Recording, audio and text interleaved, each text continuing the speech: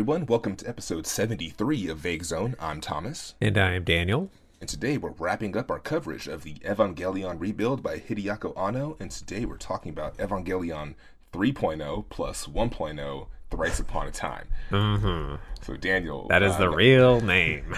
Yeah. I'm not sure if you have the IMDb pulled up yet, but would you like to read us the IMDb synopsis? All right.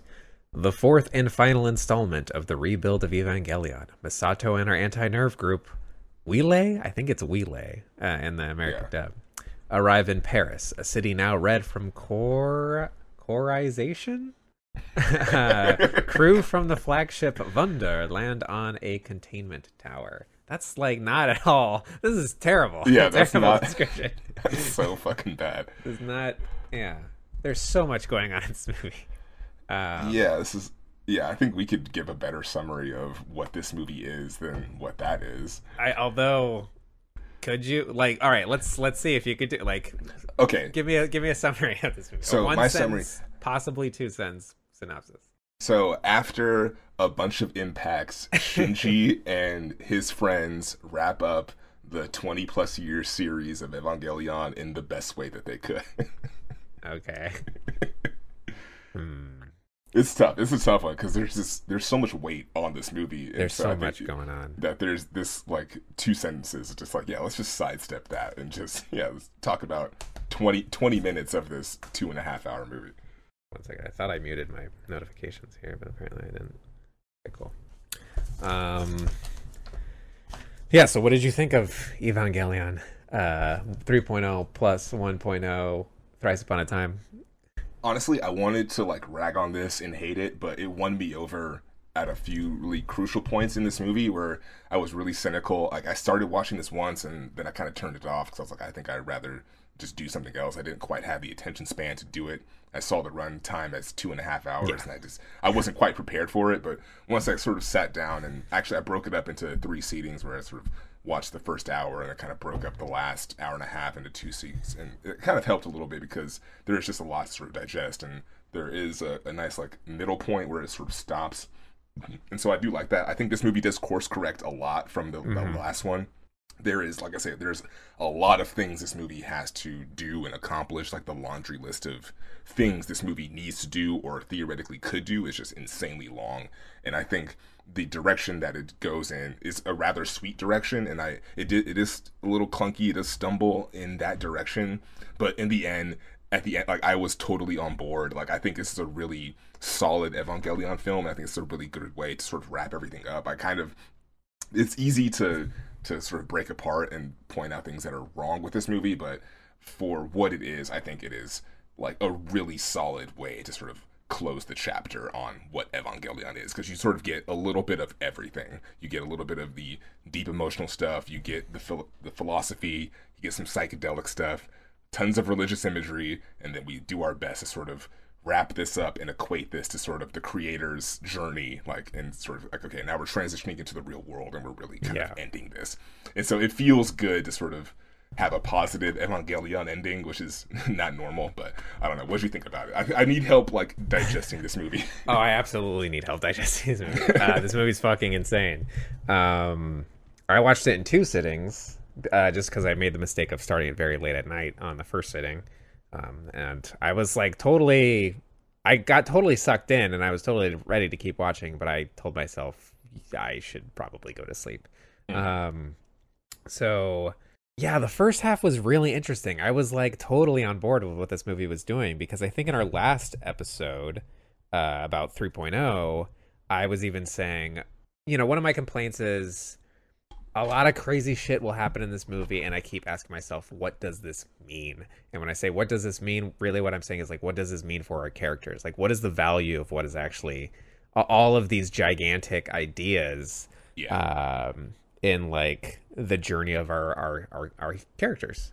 And also, what does it mean symbolically, all that too. But really, the core is, if I'm gonna be invested in a story, I need to know what it means to these characters. This movie feels like it kind of was a response to the last movie. It felt like it was directly addressing some of the criticisms I felt like we had, because we are getting into Rei, her, like, how does she form her new sense of identity, her new sense of self, realizing that she is just kind of like a clone of Ayanami, this new Rei. I remember, I think I even said, like, it'll be interesting to see how we develop on Asuka with like her feelings of not really wanting to be around anyone, but knowing at the same time that she needs people.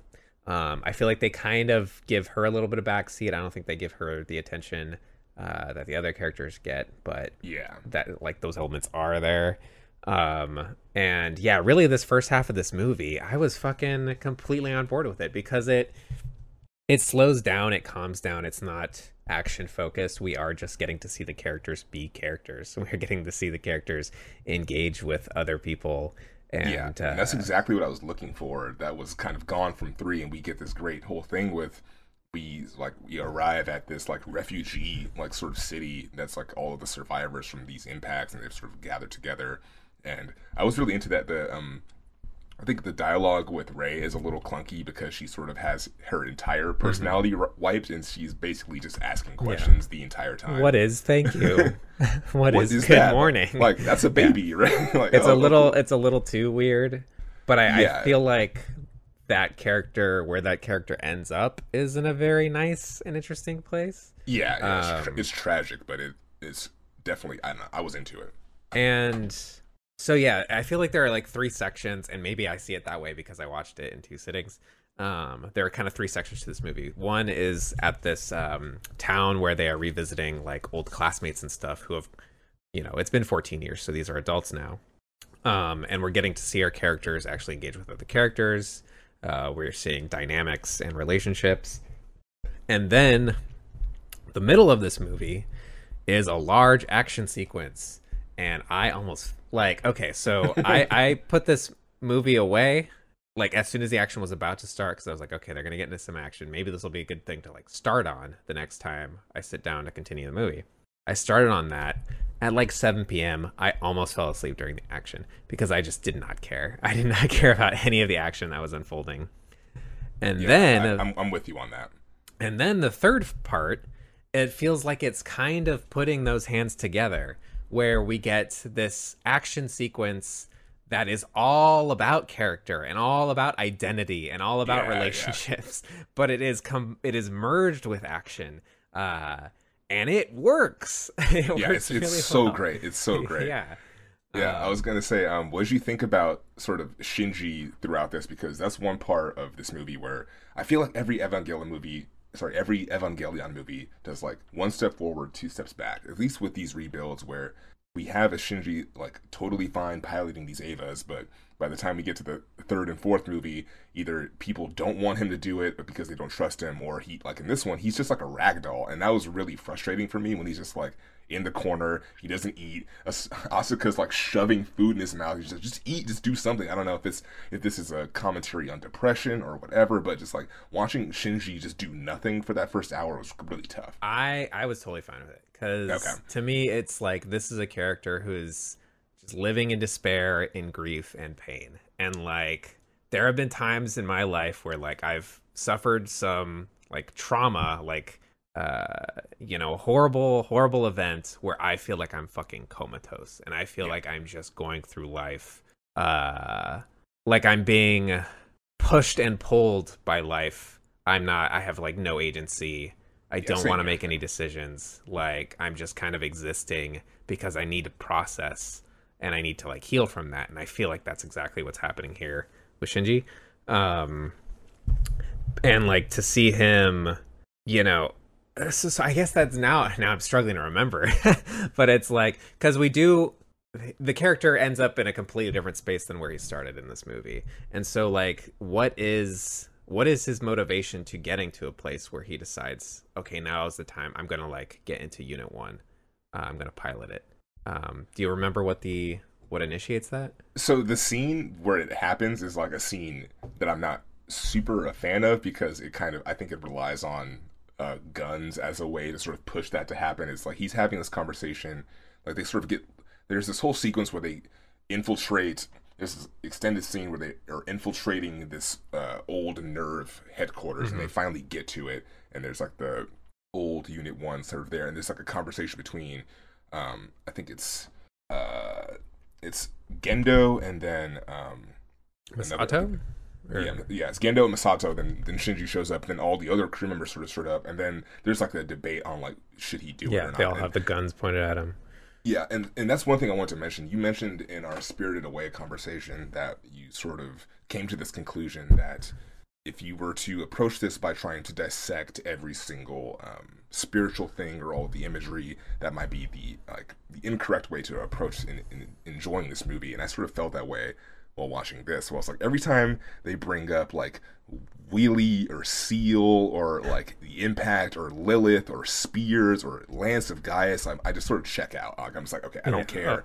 I don't really care about like the like the sort of connecting the dots. Like I'm sort of like, it's the last movie. Like you guys have sort of lost me.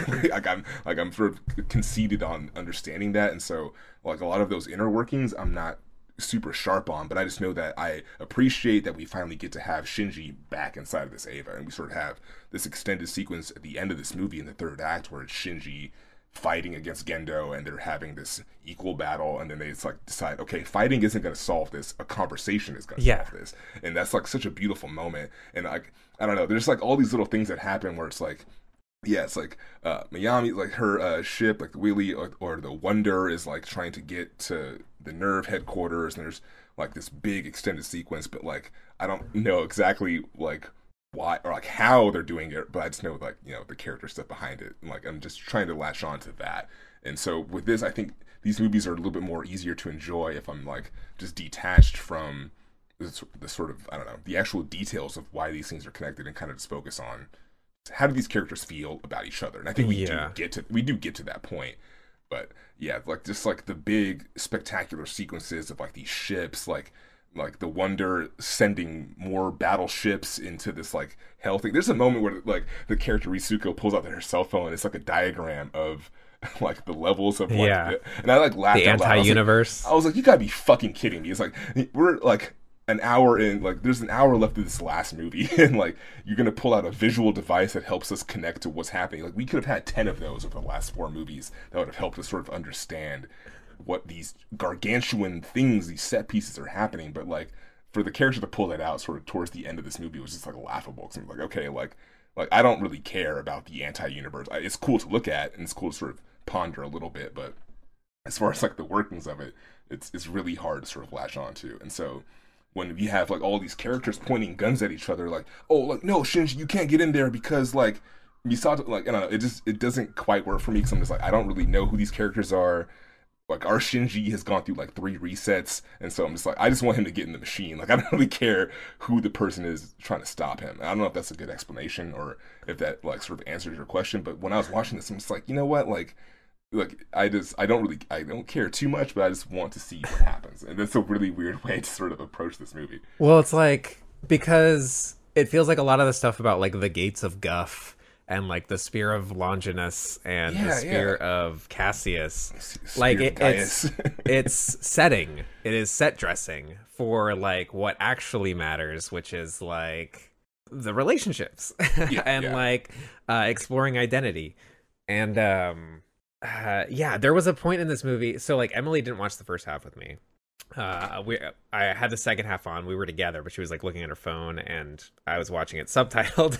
So she missed out on a lot of even the second half. But then at one point she starts paying attention, and she's like, "What the fuck is going on?" But I was like, no, this makes sense. Like I was like, because I absolutely, it's like watching. So like it was like when I watched the tragedy of Macbeth, where it like took me a while to get into the Shakespeare groove, where like I was actually like understanding of like all the dialogue and stuff. Like that's how it kind of felt here. It was like, oh no, I was like, oh no, this makes sense. They're in the anti-universe where they cannot perceive it, so everything that exists around them only exists based on their memories. Actually, I felt that way in the beginning when they basically like they're doing this whole thing with like I think it's like a series of angels. There's the character Mari, she's piloting her Eva, and she like grabs the Eiffel Tower and like shoves the Eiffel Tower into like this thing, and I was just like, this is just insane. Visually, this is just insane. But I do sort of understand that whenever Wheelie intervenes, they're basically undoing whatever happened in the impacts. And so whenever they succeed, it goes from this red over like core overload or whatever, this coreization, and then it turns back into regular Paris, and then we get to see Paris's old nerve defenses reactivate. And I'm like, okay, like I get it. Like they're undoing all of the chaos that has happened from all the stuff with the Avas. So at a very basic abstract level, yes, I do understand what these characters are trying to do, but like it just gets kind of crazy. One thing I do want to ask you that I think this movie does well is it sort of attaches the camera to like a certain part of the Ava or a certain part of like the machinery, and it'll stick with it. I forget what the actual term is when the camera is sort of sticking to something and like everything else is moving, but it's sort of stuck in one position. They do some really weird stuff with the camera in this. Like I want to say like gyroscope, but that's not the word for it. But it's like a gyro type of movement. But I really love when they do that, especially in the beginning, where like Mari's kind of like singing her like kind of like lullaby or song or whatever while she's trying to figure out how to like balance the movement of her Ava, and it's kind of like rotating in this thing, and it's really cool. So it's like, okay, she's trying to just figure out how this thing works, and it visually it looks really nice because it's not frantic. It sort of gives us a sort of point to sort of just kind of stick with, and it does that a few times where I'm like, okay, this is, I feel like it's more visually restrained than a few other movies. I don't know, it still gets big, but I feel like it kind of, I don't know, like the scene where it really stood out to me is when Asuka's force feeding Shinji, because the camera, it's doing like a handheld thing, and it's super erratic, and it just, so I the whole time I was just like wondering how they did that because it's like it has to be a CG scene, right? If they're able to swing the camera around like that. And so we get scenes later on when Shinji and Gendo are fighting where and maybe it's when he's talking to like Rei, but like we get these shots of what look like cameras attached to PlayStation controllers, you know what I'm talking about? Yeah. With like monitors on them, I think. And I think what that is it's a tool to figure out where you want a camera to be in a virtual space. So like one thing I remember when they were doing Rogue one thing that they did is they created this virtual like space scene of like spacecraft fighting each other, and they created this thing where they could have Gareth Edwards like put a VR headset on and like use a VR controller to like basically handheld a camera in this virtual scene. That's awesome. And so it's like, I wonder if that's kind of what's happening here, is like they have a virtual scene and they've developed this thing with like PlayStation controllers to control the camera. But maybe they do sort of show us that technology pretty specifically, and that might be a way to sort of hinting at that. But yeah, like the way God, that fucking fight scene at the end with Gendo is so fucking cool. It feels like a Charlie Kaufman movie or something, because it's just like the whole Ava imaginary, and that this has to take place at the space where what is imaginary and what is reality like converge. And so like pulling back the curtain to like reveal the artifice of the anime itself as a show, like this doesn't exist, like we are undoing the animation, but we're still gonna have we're still gonna allow the characters to have this conversation because the ideas themselves exist. We're just using this art to explore these ideas.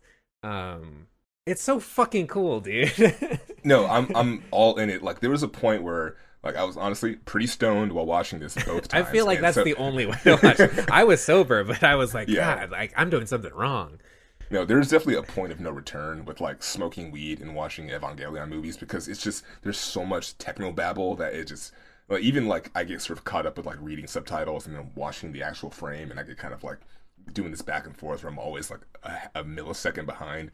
But like towards the end, there's a fantastic shot where basically like they're fighting and they establish that, hey, like these Avas are like identical. They're yin and yang. They're perfectly matched. And they have this moment where like they sort of blend them visually in this like kaleidoscope kind of thing where it's like Shinji and Gendo's faces like blending together with the Avas. It's like this whole like kaleidoscope thing where he's having this moment where like, yeah, we're equally matched. this can just go on forever and this is not going to end. And in that moment where it just gets purely psychedelic, I literally said out loud, I was like, finally, this is like the pure Evangelion I was like waiting for, where it just gets to this point where it's like, fuck you, we're going to go inside like this apartment or whatever and then break down the set walls and literally break this down to the animatic, to where we're literally just seeing like just the drawings, no color. And it's really cool because it reminds me of the end of Evangelion, but just with a little bit of a more positive tone.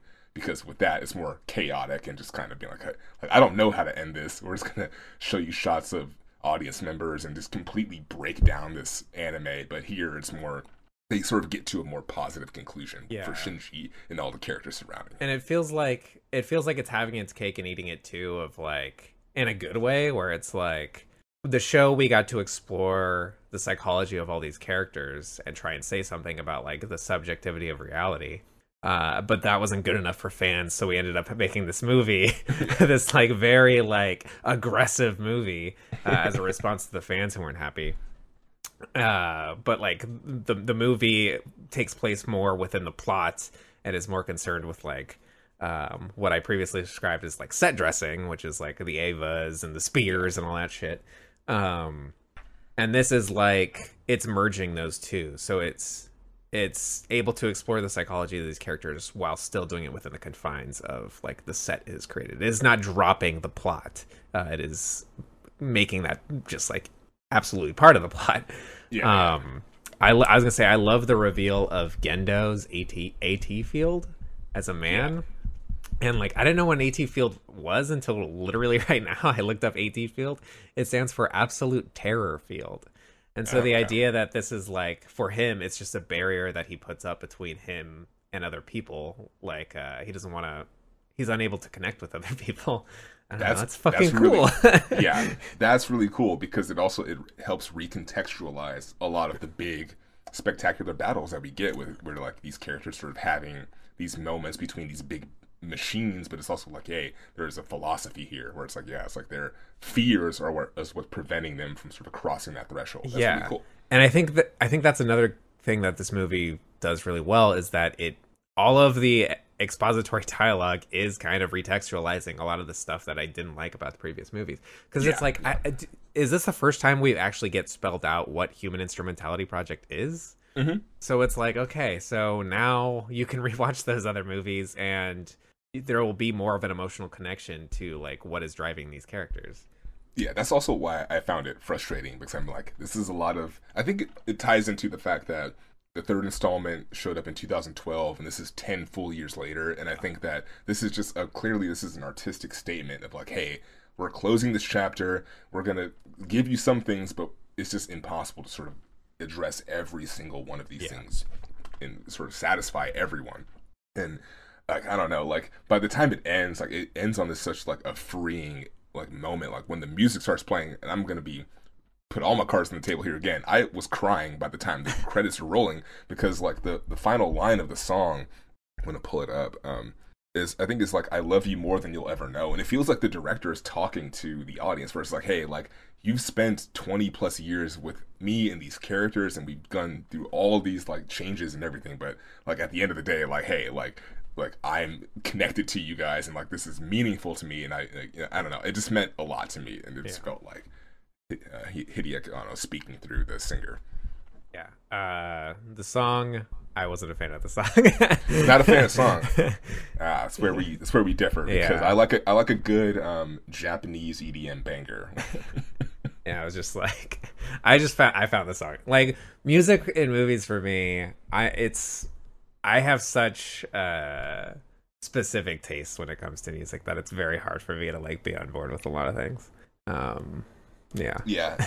do feel that. And I also wanted to mention that I think this movie has a little bit of a nostalgia kind of issue, where I think it does this thing in the first act where a lot of our characters and classmates from the show up. They return in Shinji's life, and they're like, oh yeah, hey Shinji, don't you recognize me? And it feels a little condescending when the character's like, don't you recognize me? Don't you recognize me? I'm like, no, like we haven't seen these characters for 3.5 movies. They haven't have not showed up. They've aged. They've been different. And I don't know. It just feels a little weird that I'm okay with it at a point, but it feels just like, okay, you're kind of bringing in characters from the show to sort of do the nostalgia thing and to make it feel like we're having like our legacy characters show up to sort of fill in a little bit of space here. Were you happy to see Pen Pen? Potential Pen Pen? Yes, I was happy to see Pen Pen. I did smile when Pen Pen showed up. Yeah, Emily was very relieved to see Pen Pen. Yeah. I will say that I did kind of get emotional when Gendo said, "So that's where you were, Yui." After him and Shinji have their encounter, like him and Shinji kind of like make amends, and then he says, "So that's where you were, Yui," and it's like, oh, okay, like this whole time he was trying to pursue this human instrumentality project. One of the motivations being a way to like reconnect with his late wife. But if he would have just reconnected with his son, the spirit of his wife lives on within her. And she even shows up at the end and like wraps her arms around him in a scene that's very strange, where with like her showing up as like an angel, like piercing the Ava with the spear. It was kind of, I still gotta grapple with that one, but it's cool. That's why it's really tough for me to break into like the spear stuff or any of that, like, because it's just too much. One is hope and one is despair. Yeah, totally. It works. It works for me because emotionally it gets Shinji to a point where he is sort of able to be happy with who he is, and like it visually it looks really cool to sort of have the Ava's arms break out of the Ava, grab the spear and stab itself like a seppuku kind of thing, and there's definitely it's symbolic. There's something there visually, and it looks spectacular. And it's like, which spear's doing it? Like, what do the Avas symbolize? Because I was thinking about it, and it's like, well, in that second movie, like Shinji pulls Rei out of an angel, and they become a divine being together. It is the power of their love that turns them into a god. Like, this movie is dealing with some pretty huge shit. In this in a very grand fashion. We're having our spectacular scene where like Wheelie is going down to infiltrate this nerve headquarters inside of this giant. I love like the giant vortex is explained to be a bunch of ships that are just like really tightly near each other, but like they sort of, there's a great moment where they all like spread out and we sort of get like this Eye of the Storm moment where we like look at the old Tokyo 3, and I was like, oh, that's just really cool epic visualization. But yeah, it continues on, and there's this moment where Asuka is kind of like down there doing something. I don't know exactly what, but she pulls a fucking angel out of her eye, like with eye that patches. Was fucking. I was like, what is happening? Because I was like, is there a pilot inside of her face? Like, what is happening? Yeah, anytime something incomprehensible happens, I'm just like, sick. This is cool. Like, it looks really dope. I feel like it's a reference to Fooly Cooly, which I didn't know was made under the same. Made by Gainax that also made the series, which is like, oh, that might be a good, rad, like a cool visual reference to those characters literally pulling shit out of their faces. I remember seeing that as a teenager, and that just completely fried my brain. I was like, wait, I'm like, wait a minute, this whole thing's about puberty. They're pulling stuff out of their eye sockets. Like, that's scary to me. Yeah, it's just a mindfuck, and I don't know, it's just really cool and spectacular, and the colors are fantastic, and it's really psychedelic. But like I say, like the nitty gritty of the actual details, I'm just like, I don't know exactly what is happening. I just know it looks really cool. Yeah. Anything else on Evangelion? I feel like we could talk about like motherhood. It feels like it's a big theme in here. I do. I feel like I should say that I do think these movies, at the end of the day, they have a problem with like the female body and the gaze, and it just really stuck with me in this one. There's just like so many crotch shots and just like butt shots in this, where it's just like I understand like you're dealing with characters that are like, at this point they're adults and they're like, cool, they have sexuality, that's fine, but like but a lot of them are still in the bodies of 14-year-olds. The sea of headless like white like mannequin kind of thing, that was like quite an image to digest. I was just like, I don't know what I'm supposed to be processing here. Which is like, you have Ray's head in the background, there's just like a sea of like mannequin bodies. I'm just like, it was just overwhelming. I'm just like, I don't really quite know how to process this. So part of this movie is, for a large chunk of this movie, Asuka is just like hanging out in her underwear with like a t-shirt on, like a button up, open jacket, no bra. Yeah, and It's weird because it feels like the way Asuka's body is treated is she's almost not sexualized. Hear me out. So when Shinji shows up at his friend's place, his friends from high school, Asuka's there. She's naked. She says something to Shinji like expecting a reaction. She like kind of calls him out for not reacting to it, and then the high school friend walks in and he kind of treats her nudity as like nothing. It's normal, and so it's not sexualizing her nudity. It's sort of minimizing it.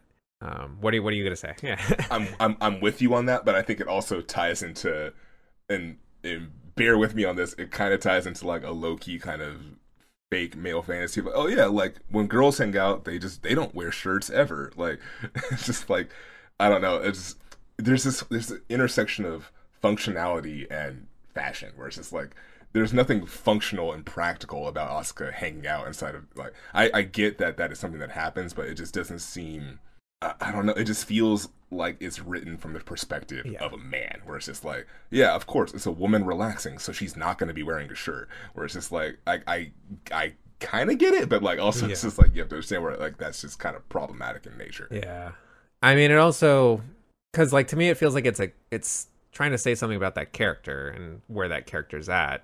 Which is like you said, like they're very relaxed, like they don't give a shit. Like they're like, I'm here to protect this city. I'm not here to work. Yeah, and she sees it that way, and Asuka is definitely dominant in that way, and I'm totally on board with that. And I think, like, I want to also like be conscious of like, okay, how much of it is a cultural difference, because this isn't an American content, but at the same time, it's a fucking 14-year-old. Yeah, there's like the whole thing where Mari like putting her eyes over Shinji, like, who is it? Like, oh, it's girl, big boobs and cute. Like, it's like, yeah, those are the two ways you describe yourself. Perfect. Like, it's like there's this whole subreddit dedicated to like men writing women badly. And it's this whole thing of just like, yeah, like she's hanging out, and of course she doesn't have a shirt on. It's like, yeah, like girls like hanging out with shirts on too. Like I do like it goes both ways. Yeah. Yeah, anything else on Evangelion? Like I say, I think this movie had an insane amount of things on its shoulders. I think it reminds me, we were sort of talking about this when we had the picnic about like this is kind of like on Star Wars level as far as like Japanese anime is concerned, and I do feel that where it's like if I had to make an Evangelion movie, I don't know if I'd be able to make something better than the ones that exist already because there's just so much. How do you fucking do this? Yeah, it's like how do you approach this world? How do you approach this dense lore? How do you approach these iconic characters and do it justice? And so I think with all of that considered, with the show considered, the first movie, the 3 movies that came before this, and then the 10-year gap between 3 and 4, there's clearly like a lot of weight and thought that kind of went into this. And I think that what we get is a nice, sweet ending. Like I said, the ending switching from animation to to live action really worked for me, and I was really into that. And it really aligned Shinji with Hideyako and sort of this whole like being hesitant, and like I sort of feel that like, hey, like I made this massive thing and I have all this responsibility and I don't know how to handle this, and the emotional weight to that is a massive thing. Yeah.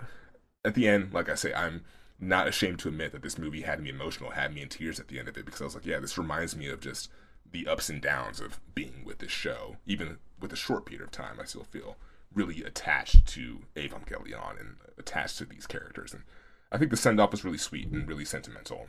Did you ever watch Synecdoche, New York? Yeah. Okay, because that's like what this kind of reminded me of at the end, because what I really love that movie does is it's, and like what Charlie Kaufman kind of, he also did in, I'm thinking of Ending Things, is it's all about like externalizing the internal. So it's like, what is the internal experience of a character and how does that represent itself in the external world? Like, how does that define their the reality that they navigate? And in a way that like we as the audience can perceive. Adaptation. And so like this whole, I feel like the anti-universe idea in this movie is like the smartest thing this movie could have done, where it's just like the fight takes place in a world that cannot be perceived by these characters, and so what they can perceive is just built on their memories. Because and then it's just a nice like way to segue into like the complete deconstruction of the show itself.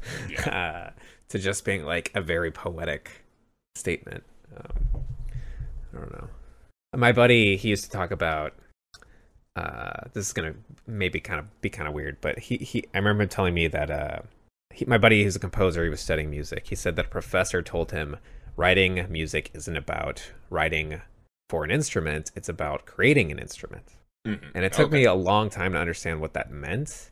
And so like what I think it means is like you're creating a system and you are exploring all that system is capable of producing. And what you have to do is when you have to find a way to also transcend that system and to find a way to break the rules of the system that you have created. So it's not thinking outside of the box. It's building a box, completely exploring everything that box is capable of, and then destroying the box, transcending the box. And I feel like, this movie kind of does that in a really interesting way, and it's really fun.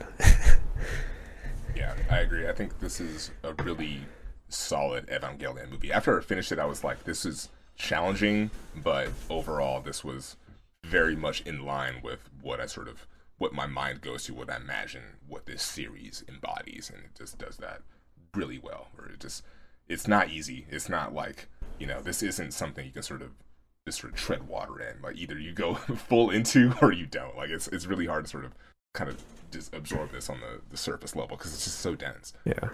Cool. What have you been watching lately? All right. So this week, wanted to mention, well, it was Valentine's Day on Monday, so I had to watch a romantic film. So I put on Darkest Hour. Okay. Gary Oldman.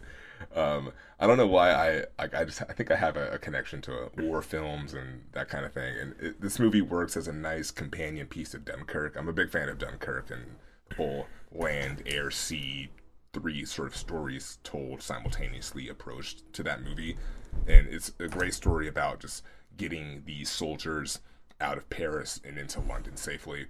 And Darkest Hour is a really great, intense movie that sort of is on the political side of that, where you have Gary Oldman doing a really fantastic Winston Churchill, and just like he won the Oscar for Best Actor that year, and I think it's pretty well deserved, even though it was a really stacked year, like a lot of great actors. I think like Daniel Kaluuya, Denzel Washington was nominated that year. Daniel Day-Lewis was nominated for Phantom Thread. Okay.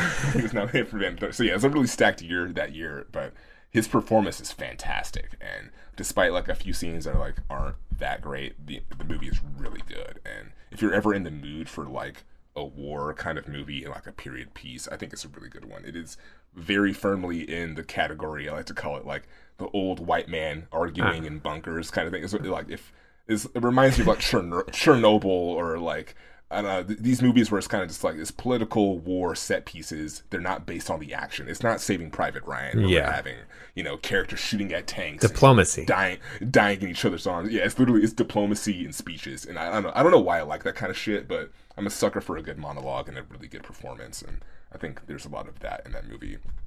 But another thing that's on the opposite end of the spectrum, I watched Black Mirror Bandersnatch. Have you ever seen that? Oh yeah, I saw Bandersnatch. Yeah, I never watched it when it showed up, and I'm really regretting that I didn't catch on to it when it was in that Black Mirror kind of buzz, because I had a lot of fun watching it, and it's really cool. I think it's a brilliant choose your own adventure kind of thing, and the way that Netflix does it was really seamless. And it says it's like an hour and a half experience, but you can easily sit down there for 2 hours. Yeah, just fuck around and make some changes. Yeah, so when you played it, did you get to the scene where you fight your therapist? I think I did. Yeah, there was definitely I found an action scene. Yeah. Yeah, that's a really fun one where it just takes a weird turn. It gets a little totally meta. Different genre. Yeah. Yeah, and then it's just like if you're watching something, why would you want to watch a conversation at a therapist's office? Don't you want more action? And then the option is yeah or fuck yeah. You can pick fuck yeah. The therapist pulls out two police batons and starts fucking swinging at you. I just thought that was fucking so fucking great and really enjoyed it. And people have been joking about the times recently have been so dark that we don't really need Black Mirror anymore. Yeah. But I'm itching to sort of revisit it because there's a lot of episodes that I actually haven't seen. I think I've only seen like 5 or 6 at the total. Like I haven't seen all of the seasons all the way through. I've only seen like a couple of the big episodes. So I'm looking to go back and revisit it. Did you hear about what MoviePass is doing? Yeah, sketchy. They want to track your eyeballs to make sure you're watching ads. Yeah, it's fucked up. I'm really curious to like see how you could trick it though. Like, could I just like? I remember hearing. So I worked at a company that had photos on your like badges to like get in and out of buildings. Mm-hmm. And there were some rooms where you had to scan your eyes. You had to do a retinal scan to get into these like very secure rooms. And some users found that if you just took a person's photo from their badge and you blew it up and you put it in front of, you could get in. And so I'm like wondering, like, if I just put a photo of myself in front of my phone, could I get free movie tickets? Or if I like, let's say, like, I work from home all day. Let's say I just mount my phone behind my laptop, but like leave the camera part poking out over the top of it. I'm looking at my laptop all day. Maybe I can get away with like making them think I'm watching ads. So yeah, maybe I'll sign up. I don't know. Yeah, that's great. See if I can trick them. Yeah, that whole MoviePass thing is really trippy. I know it's funny because I never did MoviePass when it first showed up. You were a big fan of it. And I like it was the golden age, man. Yeah, like I hear the stories. I'm like, yeah, the company's gone through so many changes. Also, I just want to mention, Will Poulter is in Bandersnatch. He has like a really good performance, and he also got recently cast in like a Marvel thing. Oh yeah, is he gonna be Adam Warlock? Is that what it is? Yeah. Yeah. And he's really good in Bandersnatch. Like the scene that you sort of, I won't spoil it for those who are listening, but the scene where you sort of get to know more about his character is like the best part about that entire thing. It's a really, really fucked up drug scene where you do acid with him. But yeah, did that. And then lastly, I finished Asada, and I just want to mention that there's this great thing towards the end where essentially sort through like the hardships of all of the stuff, going through this emotional journey, and towards the end she has this really hard scene with her daughter. Her daughter comes to visit her, and like the daughter's like, why can't you just escape prison? And she's like, I can't, because these bars are like iron. And she's like, just like, go like try to escape. And she like has like this whole emotional breakdown. And then after that she's like, you know what, like I'm done.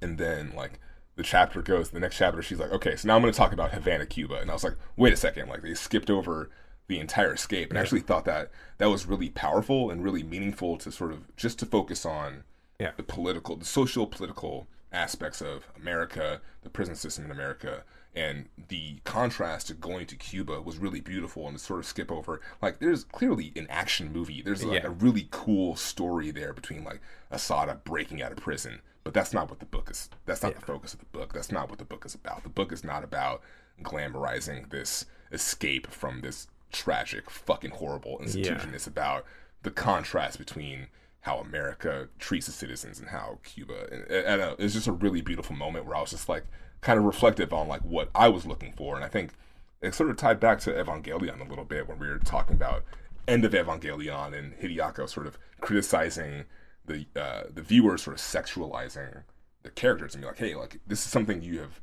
expressed desire of, but we're going to sort of mock and criticize you for doing that. And here it's like there's just like this absence of it, and just like that absence of it spoke so much more than its inclusion. Yeah, so that's that book sort of blew my mind in the same way that the autobiography of Malcolm X blew my mind when I read it like 2 or 3 years ago, and can't recommend it enough. So yeah, the next thing I'm doing is a series of essays from James Baldwin called Notes of a Native Son. So I'm looking forward to kind of doing some more short form reading. Cool. Yeah, that's about it for me. What have you been watching this week? Let's see. I started watching this Netflix show. I actually finished watching it. It's only one season. Murderville. Have you heard of Murderville? Oh, yeah. Yeah. Did you watch that? Yeah, I watched all. Okay. Yeah.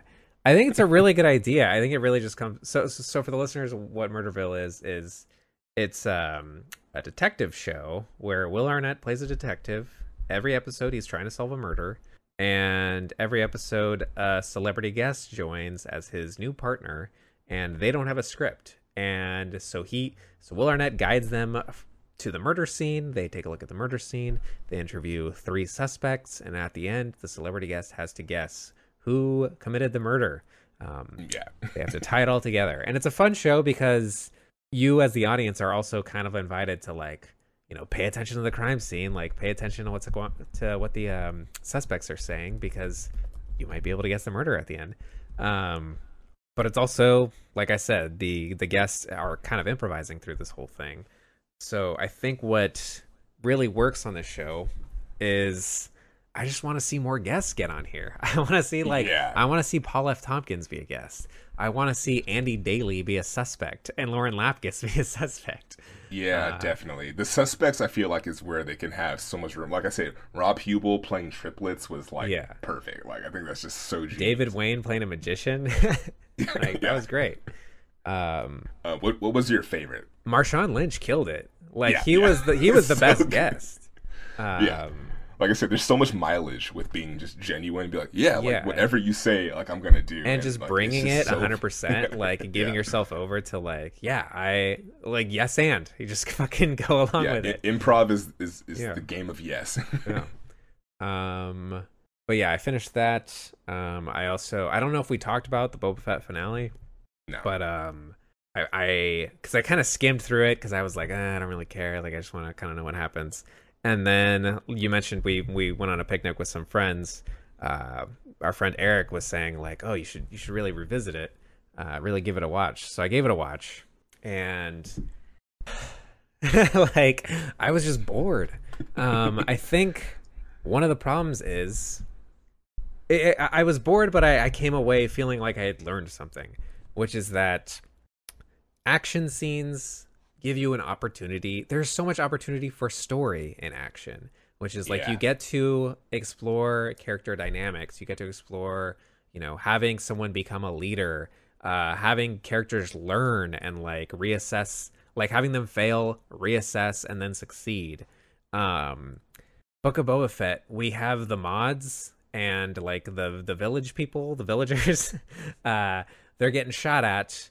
They're hunkered down, and they're shooting at this large robot that is protected by a shield, and their shots aren't doing anything to the shield. One of the mods says, I'm going to go up to that vantage point.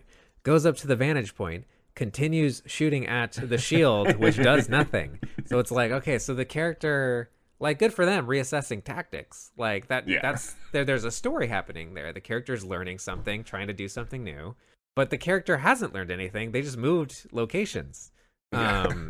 And then, the fucking Rancor shows up, whatever, destroys the shield. As soon as the shield's down, no one's shooting.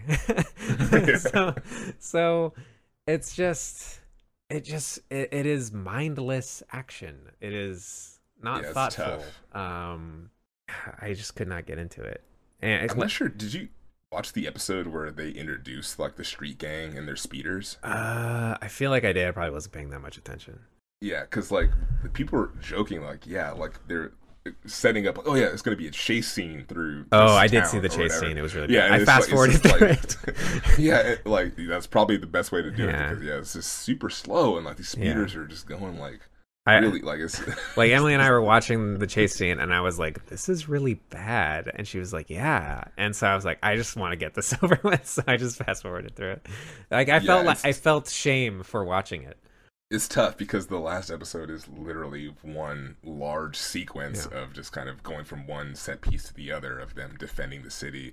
And for a bit of it, I'm like, they're going to do something clever, like dig under the sand or like find a way to like break down these shields. But no, there's just shooting and running for just the entire time. It's like, God damn, like how long can this last?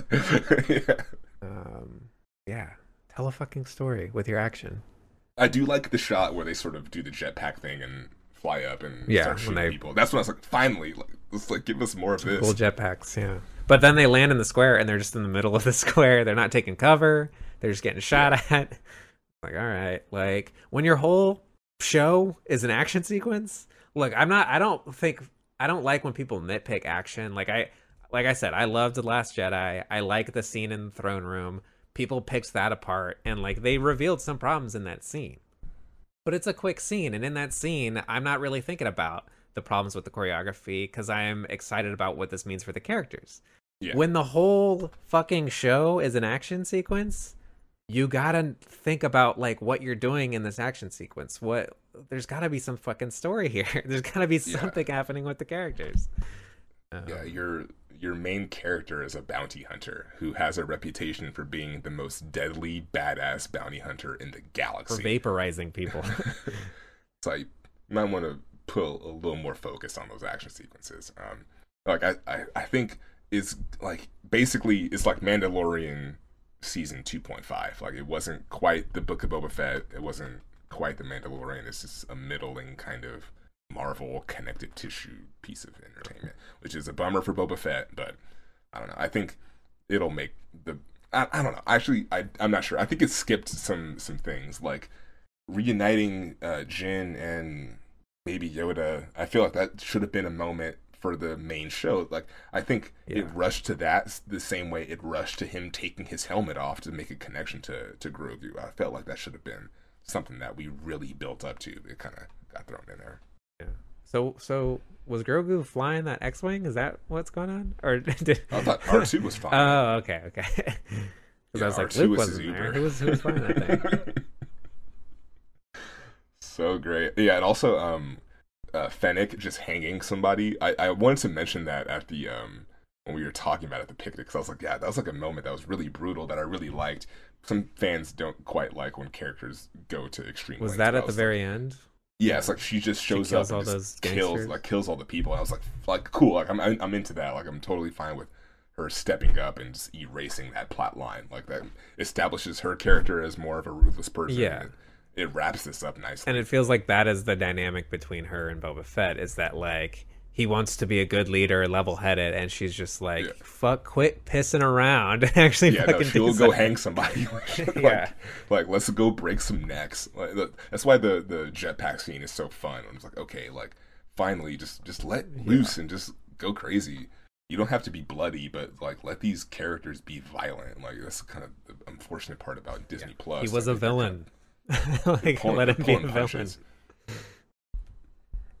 That's about it for me. Okay, well, I think it's a good time to bring up. We're gonna start talking about the Best Picture noms now that we're done with Evangelion. We're gonna be moving on to the Best Picture noms. There's 10 from this year. I'm gonna run through the list.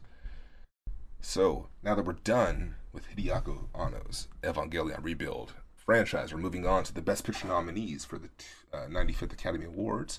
So these are the nominees. We have Belfast, Coda, Don't Look Up, Drive My Car, Dune, King Richard, Licorice Pizza, Nightmare Alley, The Power of the Dog, and West Side Story. We're going to break those up and cover those next. Yeah, we'll have to figure out what the schedule's going to be. But yeah, so I've seen 4 of those. I've seen 2. Okay. So, yeah, I know someone who said if we ever do a Licorice Pizza episode, they'd like to discuss it. So maybe we'll come on. That's cool. I'm guessing the 2 that you've seen are Dune and Licorice Pizza. Okay. Yeah, I've seen those 2, and then King Richard and Don't Look Up. All right. Looking forward to that. Cool. Oh, not looking forward to Don't Look Up. Looking forward to I feel like that might be this year's. Yeah, I feel that. Yeah, I'm looking forward to Drive My Car. I think that's the one I'm looking the most forward to. I want to see that really badly. Nightmare Alley is on HBO Max, and so that's going to be good.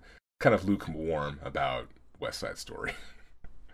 I don't know. I mean, like, Spielberg knows how to make a fucking movie. I feel like we kind of take Spielberg for granted a little bit. True. That is a good point. I would agree with that. Like, that guy is fucking movies. Yeah, there was a moment a few years ago. I was like, we're smoking weed at my house, and I was like, I'm gonna put on a movie. I put on Jaws, and then my roommate, he was like making fun of it, but I was just like, this isn't scary movie. Like, we're not like Jaws is like good. Yeah, like, these are like this is one of those movies you don't make fun of. Because, like, yeah, it's a shark movie, but like, make fun of Jaws 3, not Jaws 1. Like, come on, man.